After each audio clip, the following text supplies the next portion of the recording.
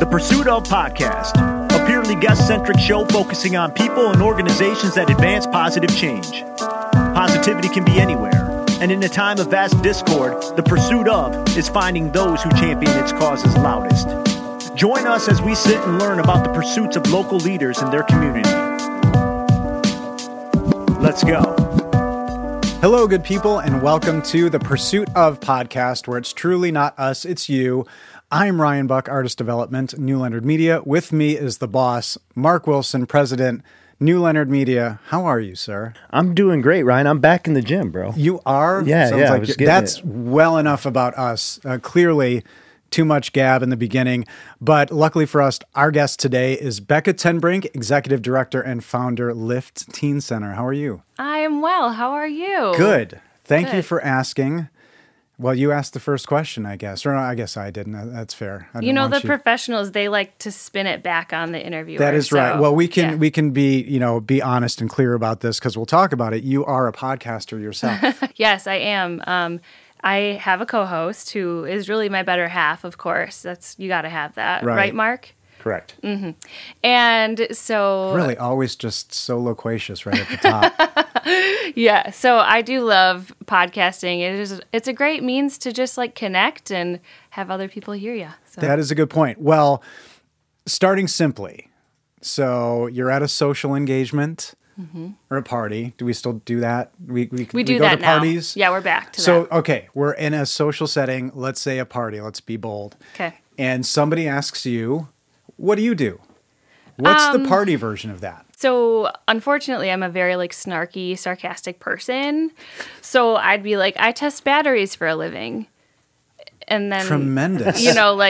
Then they're like, oh, cool. But you probably have to test batteries at some point in time. Oh, absolutely. Yeah. The Teen Center needs a lot of batteries. But I am the founder and executive director of Lift Teen Center, and I am also the executive director of the Friendship Community Center in Suttons Bay. And they're both married to one another, so... That's a pretty good party explanation. That's good. All right, so that's enough to get a little circle of people, a cadre around you. Mm-hmm. And so now there's some interest. Yep. And there's a little more space on the floor. Mm-hmm. What else do you say at that point? Well, generally they say oh, so you choose to be around teens for a living? And I say, yes, absolutely. And it's usually followed with, well, teens scare me. And I'm like, oh, no. They're the best version of all of us. This is fascinating because I was leading towards what are the most common questions you get. Nice.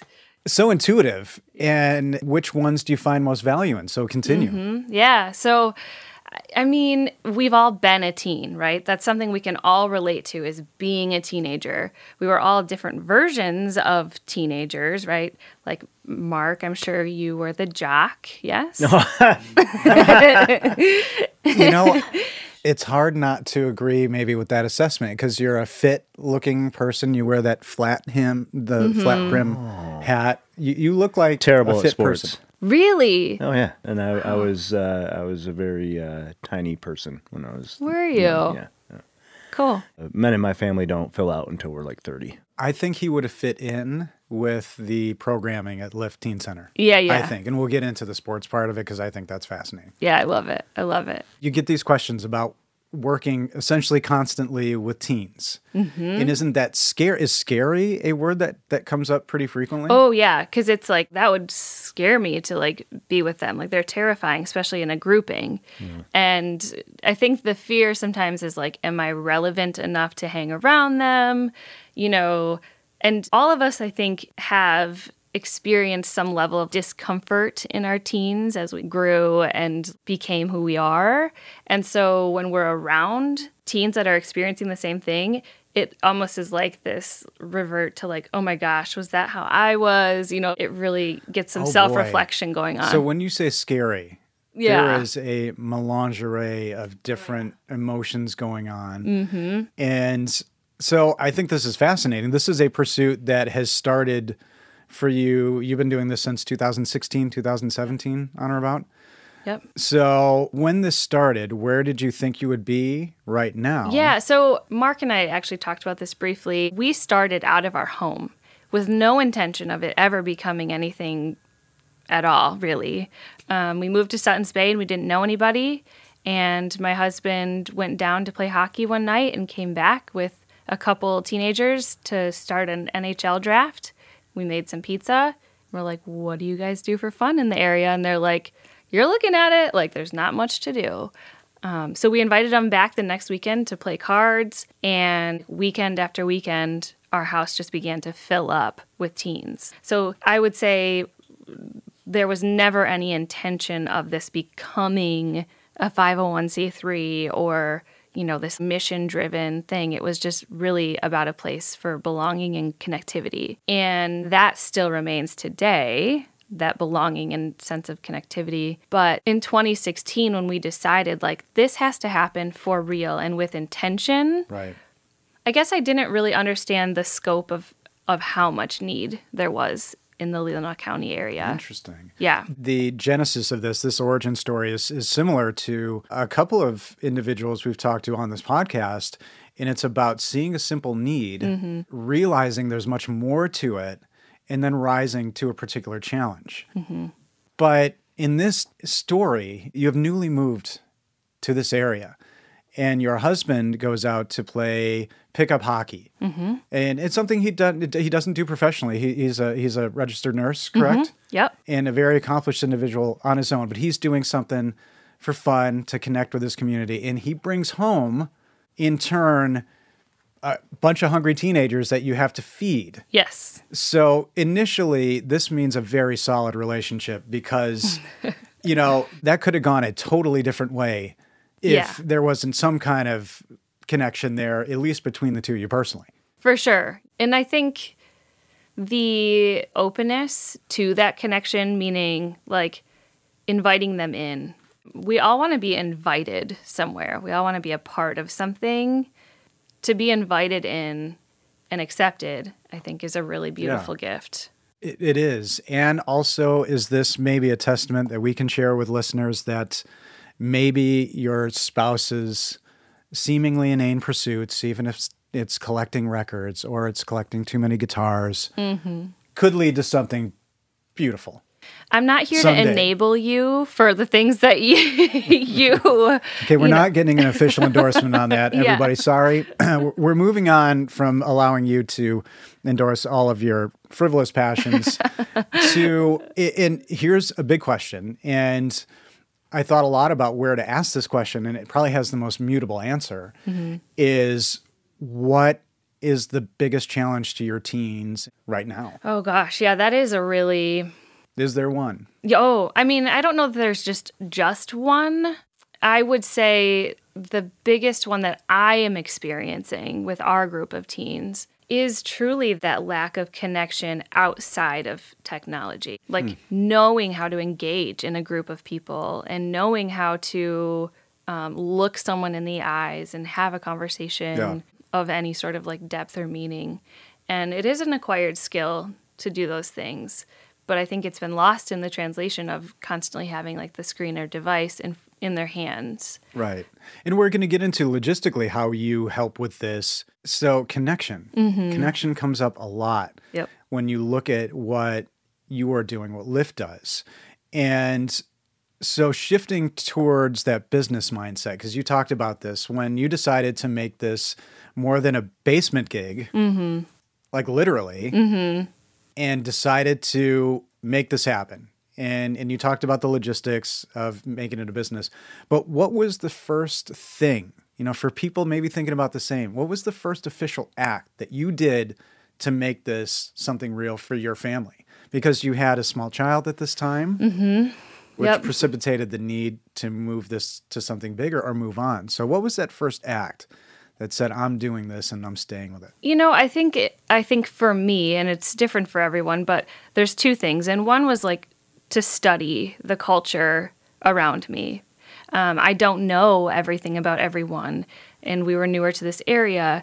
And to come in and say oh, this is what you need X, Y, and Z is really a disservice. So to stop and look around and assess what are some of the needs and what are some ways to fill those needs?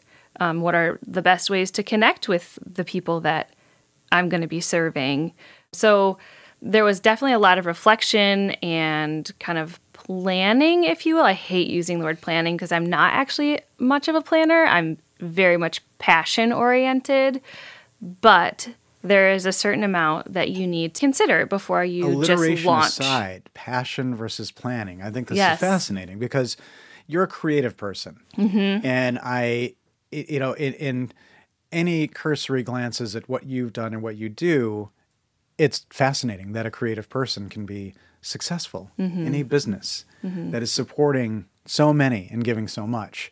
So how do you compartmentalize that? How do you balance that passion versus planning? Is it all just handing off? Is it all delegation? I mean, I think the biggest thing is to always be learning, to never like shut yourself off to like, this is how things are done, and that's exactly how I need to do it.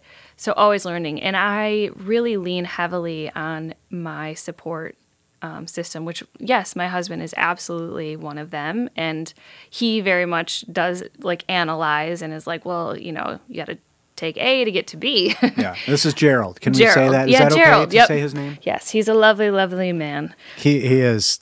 I'm probably as smitten with him as you are. Yeah, you would along absolutely this love journey. him. He sounds fantastic. For sure. Smitten. We haven't used that since the 1900s. That's right. My monocle, spats, and cane are outside the livery stable.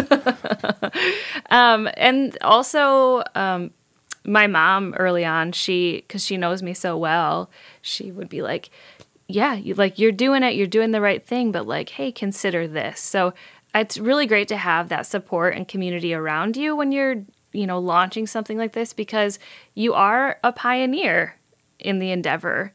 And sometimes being a pioneer can get kind of lonely because you're like, holy cow, am I doing the right thing? Am I going the right way? There's a lot of questions. And so you got to kind of keep putting the, one foot in front of the other. Yeah. Yeah. And so, and that was part of the first official thing that you did, because you said there was two things. What was the second kind of official, that made it a thing that was going to be permanent? You just have to do the thing, right? Like you have to go forward with confidence. This is appealing to the Chicago guy in me. You got to do the thing. You got to do the thing. And honestly, I get so frustrated when I see so much like planning. And I'm like, or like meetings. It's like, no, just go do the thing. Do what you're saying you want to do. And I knew without a doubt that teens needed a place to connect and that I could create that. And so, boom. Yeah. And we're going to get to the center, but you talked about doing the research. So that is what made it real for you. And it's, again, fascinating how you kept yourself on track. And, you could probably be looking outside as a photographer and be drawn to something else. But you felt that there needed to be a distinction between programming, let's say, for a better word, for middle schoolers and then high schoolers, older teens. So I think it's fascinating your approach to the delineation there. How did you approach that? Because it seems like it's probably quite important.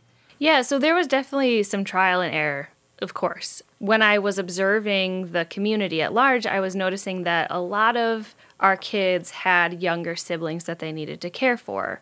So it wasn't necessarily feasible for them to come attend an event that was, say, just for high schoolers because they maybe had to take care of their middle school sibling. So we kind of like started out middle school, high school, and we're like, let's see how this goes and the traction that brings. And it really did create this like core. And from there, as time progressed, we built trust within the community, within families. Then we were able to kind of begin to like separate those age groups. And, there's a lot of maturity gained in between the middle school, high school years. So it is really important to kind of keep them separate. It is fascinating because it feels like months can change. Oh, I know. Oh, yeah. So you have to keeping up with this in the ways that you can. So when you said trial and error, hopefully, nobody's laughing like how much error, did you try to, have an 18-year-old play Twister and it didn't work out or what have you. But what do you mean by error? What was maybe an example of something that you pivoted on? I think it's just that, right? The high school kids wanted to do some of the more concentrated things like activities, whereas the middle schoolers wanted to like run around and like get all their energy out, you know, and you're like, whoa, this is more of that physical energy to consider. Yeah. And like as any parent with like multiple children knows, you can't dedicate your whole like time and energy when there's like several kids of different levels. And so as the quote unquote parent, we were like, whew, we need to be able to like hone in on each of them to be able to properly invest in their growth and evolution. So, right. Yeah. Well, we get into some heavier concepts when you start to dive into all the things maybe you didn't even intend on addressing at the beginning. But for the sake of asking you a concerted question, when you were looking at this as a business, how much of a culture were you looking to establish as well, a lift culture, as it were? And did you or have you even brought that to bear yet so early? Yeah, I think like you were, asking me about like, why is it scary to be around teens? And one of the things that I mentioned was that it sometimes reveals layers of your past that maybe you haven't dealt with. And that certainly happened for me. I really struggled with mental health and actually an eating disorder when I was a teen. And what I needed was mentors to come around me and just accept and love me, be a sounding board, and provide hope best they could. And so that culture is really important, that all of our staff is really aware that that's what we're here for. And I think that hope piece is really important too. Yeah. Well, on that note, because you said a huge word, and hope isn't a feeling you can articulate, and it's different for everybody. Right. And it feels different for everybody. When you're looking at staff because you have help, and this is a wonderfully female-driven enterprise almost from the beginning, back to the 1800s with the center. Yeah. But when you look at the people around you, there are some maybe bigger concepts that you have to deal with than you thought of early. Did that shift how you evolved the business and brought people on? Yeah. Thinking, ooh, we may have to deal with somebody who has some serious challenges at home. I think the key there is, and I know that this word is used often, but collaboration, right? So because of us being in a rural area, it's impossible for us to do it all ourselves. However, there are some really key partnerships that we've gained throughout our time that together we're kind of wrapping around this work and addressing. So, for instance, like prevention, mental health, suicide awareness, some of these bigger things that maybe we're not the total expertise on it, but hey, we've created this community of kids that trust us, that know that regardless of what they're bringing to the table, like we will love them. And so that these harder conversations with some of those like more key professionals can happen, and can happen in a safe and loving environment. Well, you say a lot there because you have this almost transference where you can say, yeah, teenagers are scary. The idea of it, the idea of, I'd never thought about teenagers being scary because they make you feel inadequate, or they shine a light on something that you have been bearing for 30 plus years. But there's the turnaround, because there can be nothing more satisfying, I think it has to feel, than, I don't know, making a teenager laugh or listen to you when you really know that you see it in their eyes. So it's twofold, right? Hopefully the rewards are there in big and small ways. Oh my gosh. Yeah. I mean, I always say they're my joy. Like the teens are my joy in doing this. It's those little menial, like the fundraising and all of like those sides of my job that like get really hard and taxing. But I walk into the cafeteria at lunchtime and I get to interact with the teens, and it like just reignites everything that I've been like pouring in to Built-in inspiration. Oh, for sure. Well, start some of the early things, some of the finicky official things that maybe I'm guessing now, seeing your personality shape, that you didn't love having to do, but was working with a school system. Because it's a partnership that you have that's been very helpful for you. Was it necessary right off the bat? And if so, when did you realize it? And what were your tips to being successful with working with a school system? Sure. So I went in to the school system with the plan and told them like what I was planning to do. And it very much was a like, okay, well, we'll see. I'm sure that there are many endeavors that approach school systems with great intentions. But it's really those that like the old saying, like, put your money where your mouth is type of thing. We're going to do what we were going to We're going to do what we said. That's it. There it is. Woo! And say what we're going to do is good too. Say what we're going to do. Because do what declarative statements, how it goes. Yeah. So turn it all around every which way, and that's what. But you're doing it. Yes. That's the theme in this podcast. It's tough language. It's our most mafia-sounding episode ever. We're getting out. We're doing it. Yeah, for sure. But those partnerships with the school, we didn't realize to what amount we needed the school and the school needed us, because the school's there to educate. That's their job. And we provide a whole different subset of need for the community at large. And together, my gosh, that's a really strong one that unit. benefits everybody. Yes. You would say? Mm-hmm.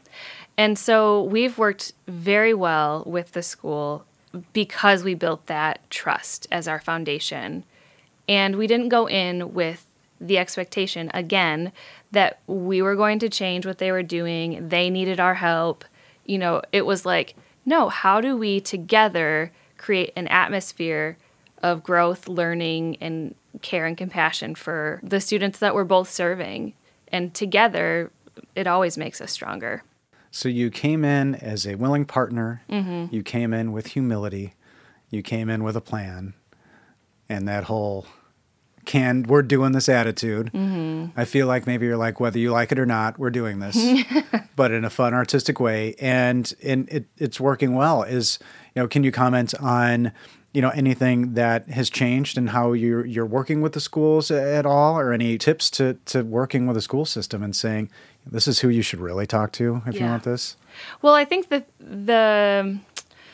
as an organization, it's really easy to say, this is what we do and this is how we do it. And you go into a school and you, put that, kind of on their plate, right? Their massive plate of all the things that they have to do. And instead, we came with how can we support your school best? And that's different school to school. We began to engage with the teachers on a higher level and, do, little teacher appreciation things and really, hey, what do you need? How can we help? So now we have mentoring and tutoring every Wednesday at one of the schools. We hosted prom 2 years in a row because hosted prom. Yeah. Which, I know a little bit about this. I can tell you teachers love appreciation. Yes, because they need all of it. My gosh, they're amazing humans, angels. But to have taken that off their plate, giving some leadership opportunity is pretty extraordinary. Mm-hmm. Yeah. Wow. Yeah. And I can't speak enough how important it is to, like you said, show appreciation, but also humbly be like, hey, we don't, tell us what you need and what support you could use. Well, you use the word community a lot, and I know that can be probably a popular buzzword. Yeah. When trying to garner support. Yep. With a community, with the school. But that came to you pretty early, from both of your parents. Your father, a homicide detective, which we could have a totally separate podcast on, to be honest. And your mom, who also directed you toward community and your passion, photography. So this is a passion for you that started right away as a person, it sounds like, to give. Did you ever envision... because you have a master's in social work in family life education. So what was the plan, dream, and reality? Well, I started to pursue education once I realized that I wanted to make this nonprofit a thing.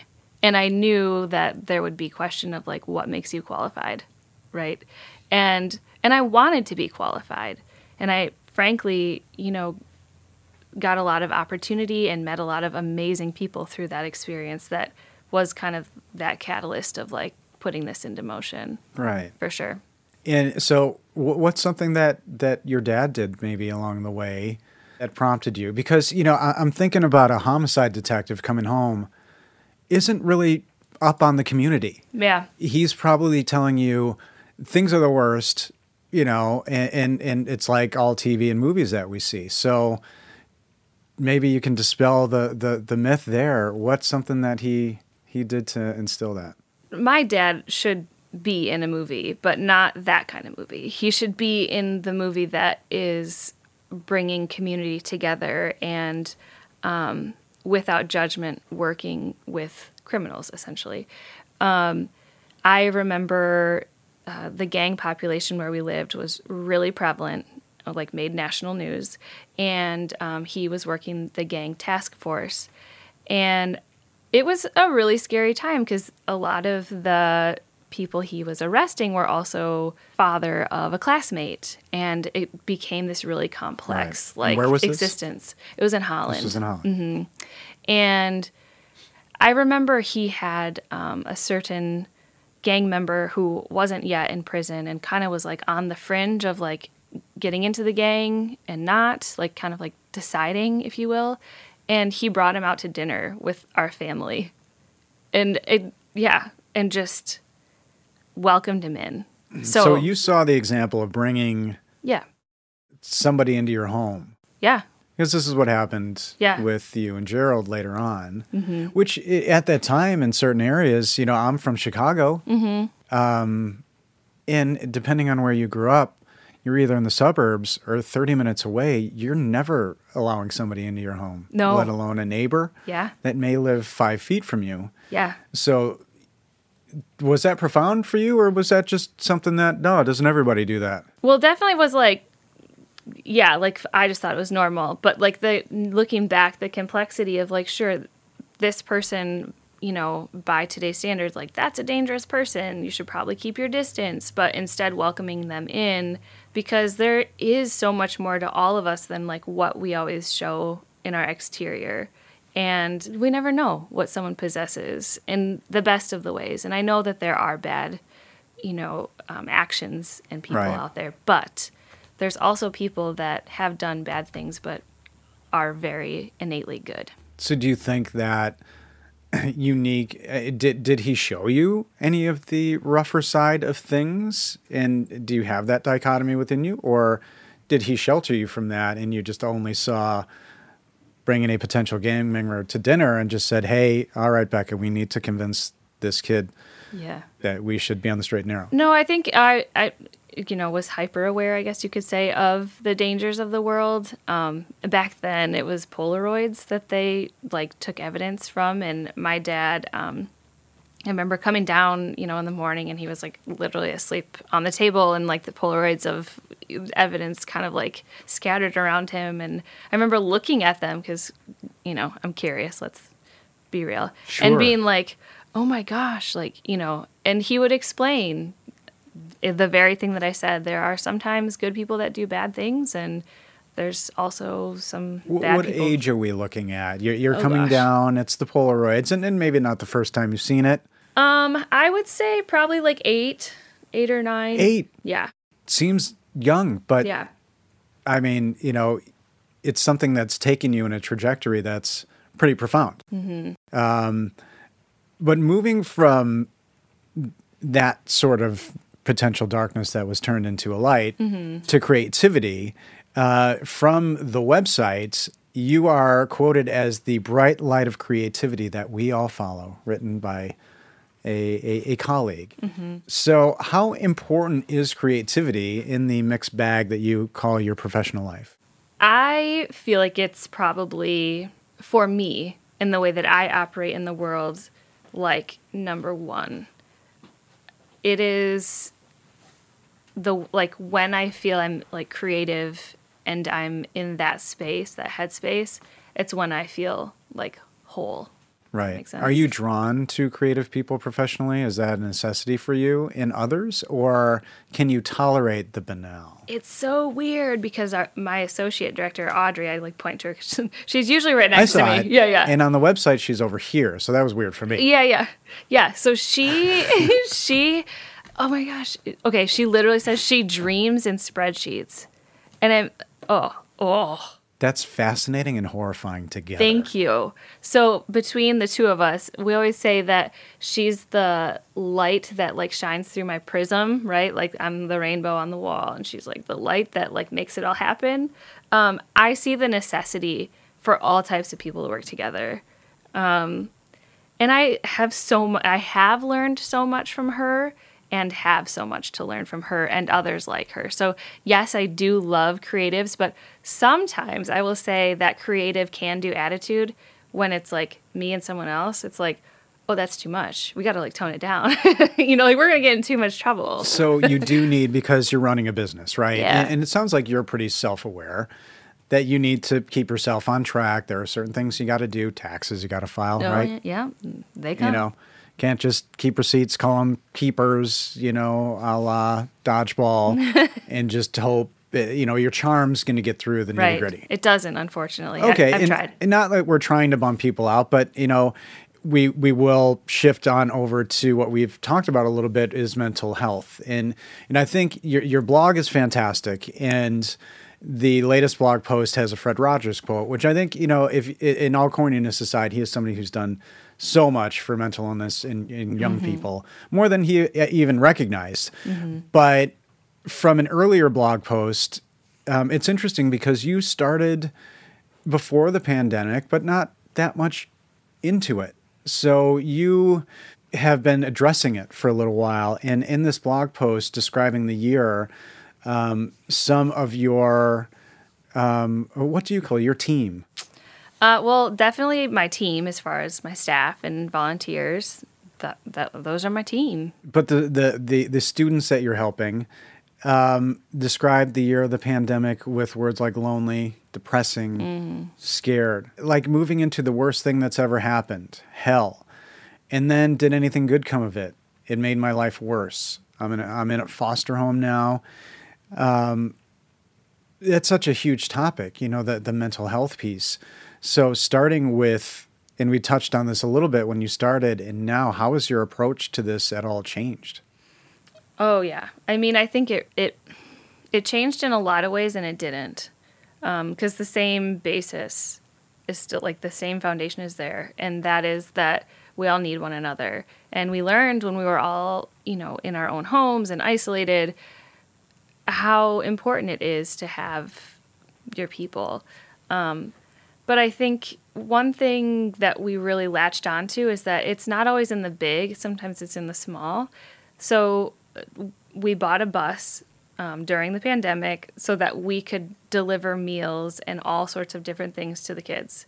So while they were at home, we were showing up at their windows with like art supplies, like, hey, I'm going to put these on the porch for you, or like we dressed up in crazy costumes and like just like did dances in front of their window just to like cheer them up. Or it's in the big and the little. Right. And I think we've carried that forward to what we're still doing. Like, yes, it's in those big events that we plan, the big like snow tubing events and where everybody's coming, but it's also in the little. It's in showing up in those small ways that are intentional for kids as you see the need arise. Right. Yeah. Do you clearly establish, or do you think about where your responsibilities begin and end in this regard? And do you have instances where maybe you've identified a potential problem and brought that to light? Oh, yeah. I think the thing here is, it's hard for me. I have a huge, like, empath heart that I feel like it's a little bit like Pokemon, like, gotta catch them all. And it's not feasible, right? It's not. But I know that we cast out a net, a metaphorical net, if you will. And, we're slowly, like, bringing that net in. And there are some fish that are going to kind of get through that net. It doesn't mean they haven't interacted with the net. They may have like grazed the net on their way out or whatnot. But the ones that we're able to kind of bring in, that was at my school. And man, I didn't know I needed it, but I really needed it. Right. to the fold and like really engage and get to know, it's always a powerful experience. And someday down the road, they may say, I remember this program. Maybe that's, them going to counseling someday, or that's them starting their own, nonprofit. Who knows? We never know. Well, the support systems that you put in place for them, things like leadership, mentoring, you've asked the questions. They're looking for one-on-one mentorship, which was surprising to hear. You would think a lot of insecure, scared kids would that would be the furthest thing that they want, but they do want the one-on-one mentorship. And when you're looking at some of the things like supporting sporting events, you send people to their events to cheer them on. That is true. That could sound like the saddest thing ever, but is it? No. Consider this. As someone who's retired, their kids have like flown the coop, as they say. Maybe their like schedule has kind of like lightened up quite a bit, and they're able to go to this game and like engage with their community in a way that they probably wouldn't otherwise. And stands that are generally empty because now parents are working. Usually both parents are working, and attending games is really hard, especially every game, and the stands are not quite as full as they used to be. But having those people there that they know are there, that's right. You can't put a price that's tag on that. The consistent theme, being seen and being seen in the right ways. Because I'm really curious to see how you deal with technology and social media, because kids right now have access to more knowledge than, you could zap a teenager back to the 30s and they would give heart attacks to people. Yes. Could probably be elevated to running everything or be studied forever, right? So this is what we're dealing with. How do you approach that? How do you deal with access to social media? What's the jam there? Yeah, so part of that is awareness, right, and education. So, for instance, there was just a parent education night for social media hosted by the county sheriffs, FBI, and state troopers. And they put it on like, hey, this is what your kids are watching, learning, seeing on, their devices, potentially putting out into the universe. Like, you should be aware, and you should monitor your kids, right? Well, I'm going to tell you right now that there was not one parent or one person for every kid. Not even close. Yeah. And so it begs the whole, like, well, why aren't we telling kids this? Why aren't we telling teens the dangers? Because, I don't think they understand, like, how scary and dangerous it can be. But it also can be used for good. And so let's use it for good as well. I don't know if you saw we had a recent reel, and it was me basically, like, imitating teens today.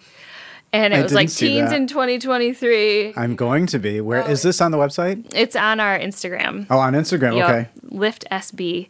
And so I'm making fun of them. So it says like teens in 2023. And I'm like, being a goof. And then it says, but also. And then it does a bunch of quick snapshots of like them tubing, them jumping off a rope swing into the Platte, them like all things we did with them. And so like, let's not put them so in a box that like they're just they're doomed and kids today and the doomsayers. Music was always better when you were younger. Absolutely. Always. Yeah. And has there been an unexpected side effect? Because again, everybody's terrified of the idea of hanging out with teenagers.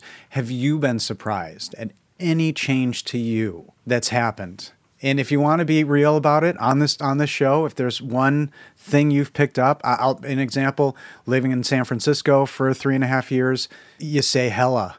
And the kids say hecka because they don't want to swear. And my wife and I kind of picked that one up. So is there a little something that, has rubbed off on you? Maybe energy, maybe positivity? Are you asking if I know the slang of today? Because I will just let if that is it. No. If it's like in incorporation of their slang, was there anything about this hanging out with them that has affected you in a way that has surprised you? hanging out with teens specifically. Yeah, or younger people in general. Yeah, I mean, honestly, it's like, just don't take life so seriously.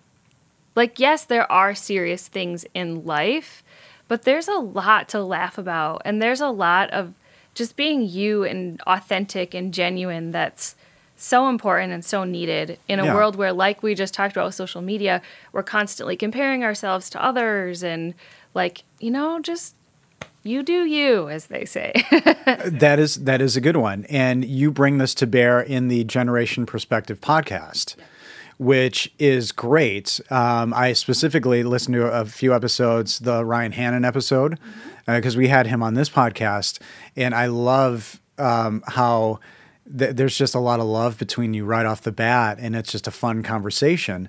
So how has the podcast been an effective tool for you to, you know, promote Lyft, the Teen Center, everything? Yeah. Well, definitely shout out to Ryan Hannon. We went to school together at NMC. That's how we started. It's a great episode. Yeah, he's amazing. Generation Perspective started during the lockdown when, you know, kids weren't interacting so much. And I, you know, was thinking about it. I'm like, man, wouldn't it be good just to, like, hear from the teens? Like, what do you like to do? Who are you? And their peers and community could listen in and, like, they have their moment, right? It's so important that we all, you know, are heard. And it's morphed into, like, this, like, who's in your community? You know, like, who are you bumping shoulders with and you don't even know? And also, like, there are ways that you intersect with them. For instance, one of our teens, Sophie, that we interviewed, she made me this knit cowl because I told her I, like, love soft cowls. And she, like, made this for me. Had I not interviewed her, would I have known that she was, like, an amazing knitter? She's the one who crochets? No. There's another one that surprised you that she crocheted. Nope, that was a different person. Okay, and that's not crochet. I'm sorry if I've made a knitting faux pas. How dare you? It is a thing. Okay. It is a thing. I'll recognize that. Should we do a retraction? Yeah, you should probably take that out. We do. We'll it do stays? It'll be an official retraction. It stays. If it was your mistake, it would go. Oh, thank you. Ryan's mistake, it stays. Let's keep that. Yeah. Just unflatteringly portrayed, no matter how. But finding these, a hidden talent, something, but time was spent. Time was spent. And that's okay that made you feel good. Yeah. And I mean, also, we have some different professionals on there as well, like within the community that share about some of the professions they do, which I don't know that, like, I would have ever thought of doing. Yeah. Definitely not when I was a teenager. And so to hear, like, oh my gosh, somebody actually scuba dives in Lake Leelanau to pull up the, oh my gosh, I'm blanking on what it's called. It's like a certain weed, but it's very invasive. Oh. Yeah. I'm so sorry. I'm not. Annalise, she's going to be like, I talked to you for an hour about this. This is going to generate discussion. Frustrate a few listeners because I don't know it either. Yeah. That'll be on me as well. This is not a positive episode for me here. We should have fact-checked some of this. But anyways, the whole point of being it's exposure as well to some of these, like, people and things and different lives. So. And you have volunteers, you have people who help, you have job mentors, as you mentioned, and you take that very seriously. Mm-hmm. And that's something that you have to take seriously. What is the state of getting volunteers now? Because there's so many different pulls for people's time. Yes. So what's your approach right now? We had, like, a great base of volunteers pre-COVID. And then COVID hit and we lost every single one of them because of either moving, job shifts, or, some were elderly and didn't want to be exposed. Sure. It just happened. Yeah. So we are now building that back up. And I think we're at about 25 volunteers that are, like, signed on and have gone through our training. And are actively engaged in our program, but we're always looking back for more. Oh, that's incredible. And what's the best way for people to find out? Is it the website the best way to find out about volunteer opportunities? Mm-hmm. Obviously, talking to somebody who has worked with you, who amongst your organization is a champion that doesn't get talked about enough? Somebody who maybe finds new opportunities for you, finds new volunteering opportunities for you. Is there anybody in your organization that, is somebody for others like you to look out for and to develop? Oh my gosh. I mean, that's very hard to narrow down, Ryan, because truly I believe that everybody is a champion for the organization, and we wouldn't be where we are without each one of their specific talents and gifts and my goodness. Yeah. I mean, many people are coming to mind. Yeah, that's wonderful. Yeah. That's a good answer to that. Because it's a tough question. That's a tough question. I said we weren't a hard-hitting podcast, but that was a tough one. I know. You were like, don't worry. This will be easy. That wasn't a softball. That was tough. Mm-hmm. But thinking about maybe a little bit of that connectivity, how do you stay relevant with teens? How do you stay up with what's going on? Can you just be on Instagram and all your friends are like, what are you doing? And you're like, I'm TikToking because I'm working. Yeah. I think the important thing is not to stay relevant with teens, because that makes you not relevant, right? Because you're trying to. Makes you goofy. Yeah, if you're like, what up, bro? They're like, bye. Depending on the grade level, that's changed in 6 months anyways. Absolutely. So you want a certain level of irrelevance, of naivete. Yeah. Hopefully charming naivete. Yes. Like, I don't know how to make this fangled Instagram work. There's that. One of they were teaching me slang, and one of them, so there's this smacks, this meal smacks. Smacks. But then there's also this slaps. Slaps. So I like to use those interchangeably in, ways that don't actually make sense. And then they get really like, oh my gosh, why did we ever teach you these things, Start making up your own. Yeah, absolutely. Many new things are made. This crackles. This crackles. Snap, crackles, and pops. Yes. So. Oh, maybe you have to pay Kellogg for that.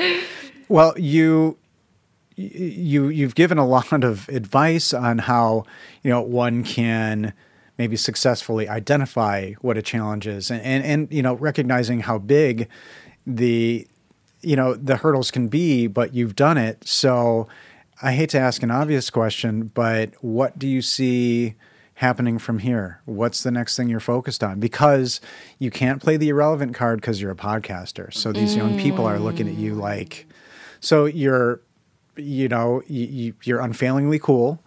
You have this engagement. What is next? What are you looking to do in the next 1 week to 20 years? With Lyft specifically? Correct. I have this crazy dream that I would love to open a coffee shop that our former lifters and our current lifters run. And it would teach them job skills. It would teach them all the things that everybody complains about teens for. So tying into a practical business, that can Absolutely. That's a business big skills, step. customer service, all the things. Because you talk about that. You talk about kind leaders, which I think is great. Yes. And is that something that, was taught to you that you feel is important to employ? I don't know that it was direct. I mean, it was taught to me, sure, by my dad and, other mentors along the way. But I definitely think there's more of a need for it right now. And you are a photographer. I am a photographer. And you have a legit photography business, and is bringing more arts and creativity into the fold something that has been talked about? Or is that something that is too on the nose maybe for you? Or with current school right now, we're doing a photo voice project. So I'm teaching them how to capture images that speak words that aren't actually words. You know what I'm saying? Like they're learning how to say this lamp right here, I turned that lamp on the night my dad died. Things that have meaning, and they're not always known and it's not always expressed, but how do you capture that creatively? And that's a theme in your work. I'd read that you're looking to find a voice within an image. Yeah. Whether it not be necessarily somebody with their mouth open. That's unique. So abstract concepts, kind of well-rounded, which is fantastic. Writers call it show words, not tell words. Oh, interesting. I've never heard that.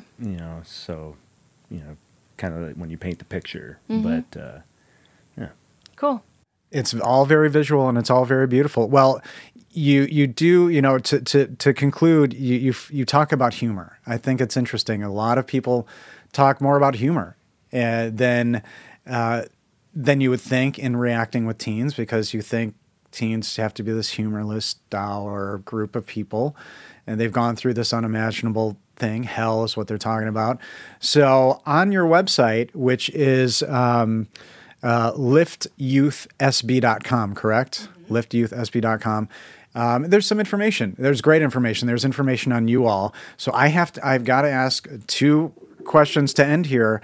Is what is the importance of cheese? And as a photographer, family photographer, people are gonna stop taking photos as a family with their shoes off? Oh God, I hope so. It gets really uncomfortable because you have to decide whether or not to crop their feet out if they're like ugly feet, or like, do I chop their feet out and like replace them with like a model's foot? It's like, it's just creating so much work for us as photographers. Like, wow. Please put your shoes back on. All black, no shoes. I don't know if that's irrelevant, but and so thank you for that. And so hopefully we can change that.